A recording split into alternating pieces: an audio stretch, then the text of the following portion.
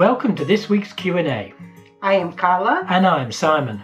We are from the YouTube sailing channel Sailing Ocean Fox. Over the past 3 years, we have sailed 25,000 miles through the Mediterranean, across the Atlantic and the Caribbean. So for this week's question, what is really like to sail the Caribbean islands? Well, the Caribbean islands we're talking about here are really the Lesser Antilles, which is from Grenada up to the BVI's. So that whole chain of Leeward and Windward Islands. So the first thing is, if you think this is going to be like Pitfield Boating Lake or something, it's nowhere near that at all. It blows 30 knots every day, every night. Yeah, I mean, the Caribbean is really the edge of the Atlantic Ocean, the Caribbean Sea, but it blows there. The trade winds are blowing, and they're blowing 30 knots. Yes. And so some of the passages between the islands is going to be really quite rough. Yeah. It took us some time to learn that, didn't it? Yes, it did, really. It did. And also, you tend to, if you look at the map of the chart, you'll probably see that really all the harbours are on the western side of the islands.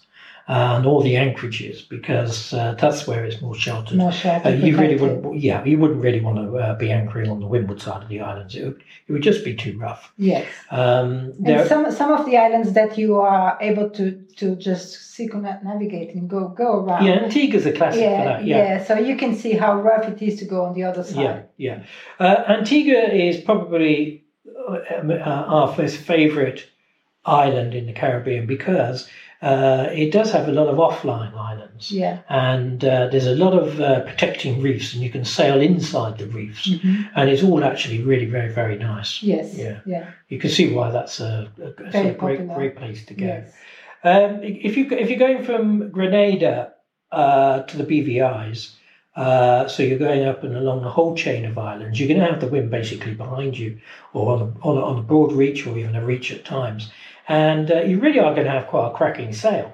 But once you get past, let's say, St. Bart's, and you're going to go down to the BVI's, the wind's going to come around to more to the stern of the boat, which is absolutely fine. But of course, when you want to go back, it all starts to get a little bit tricky. And this is why they're called the Windward Islands, that first group of islands.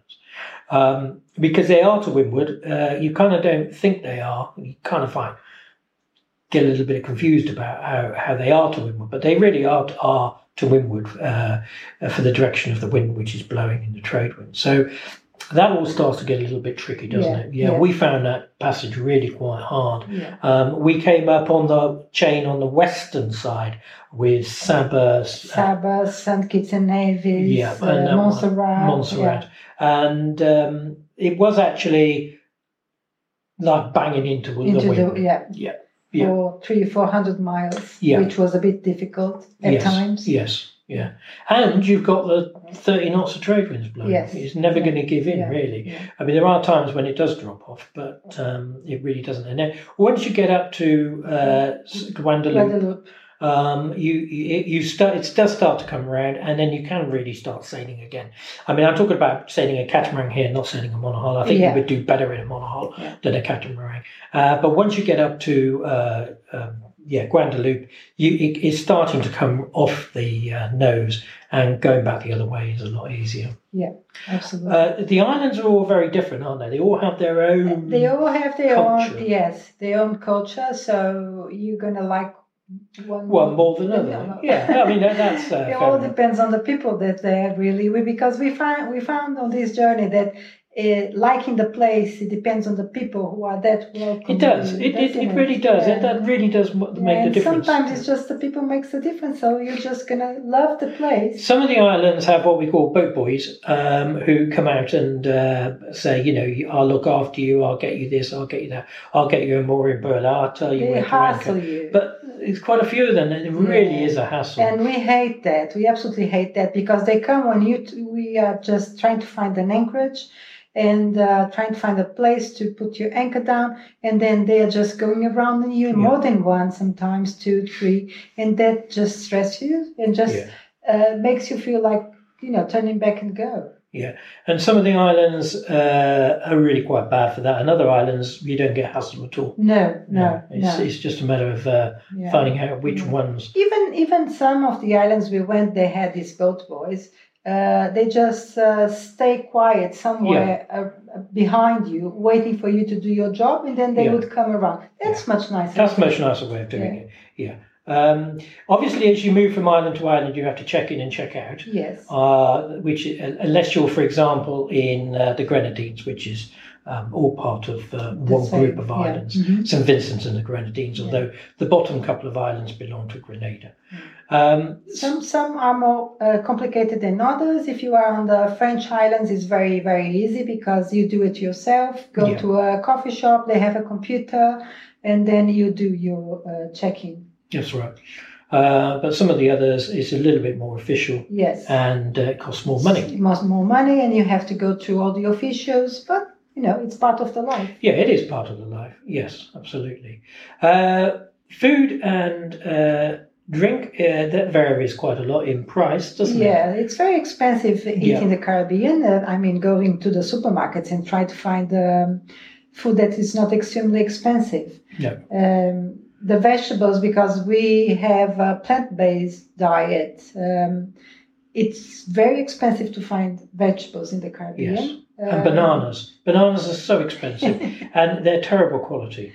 Quality. So it's easier on the French islands again because it's European islands, so they have more accessible prices. Yeah. If you're going to be in the Caribbean for a few months, most people stock up in the French islands. In the French islands, yes. Because they are part of the EU, and you're not quite getting EU prices. If you are crossing the Atlantic, try to fill up the bilges with food before you cross. Absolutely everything. Just put everything you can buy and you can store in your boat, because you're gonna save at the other side. Yeah.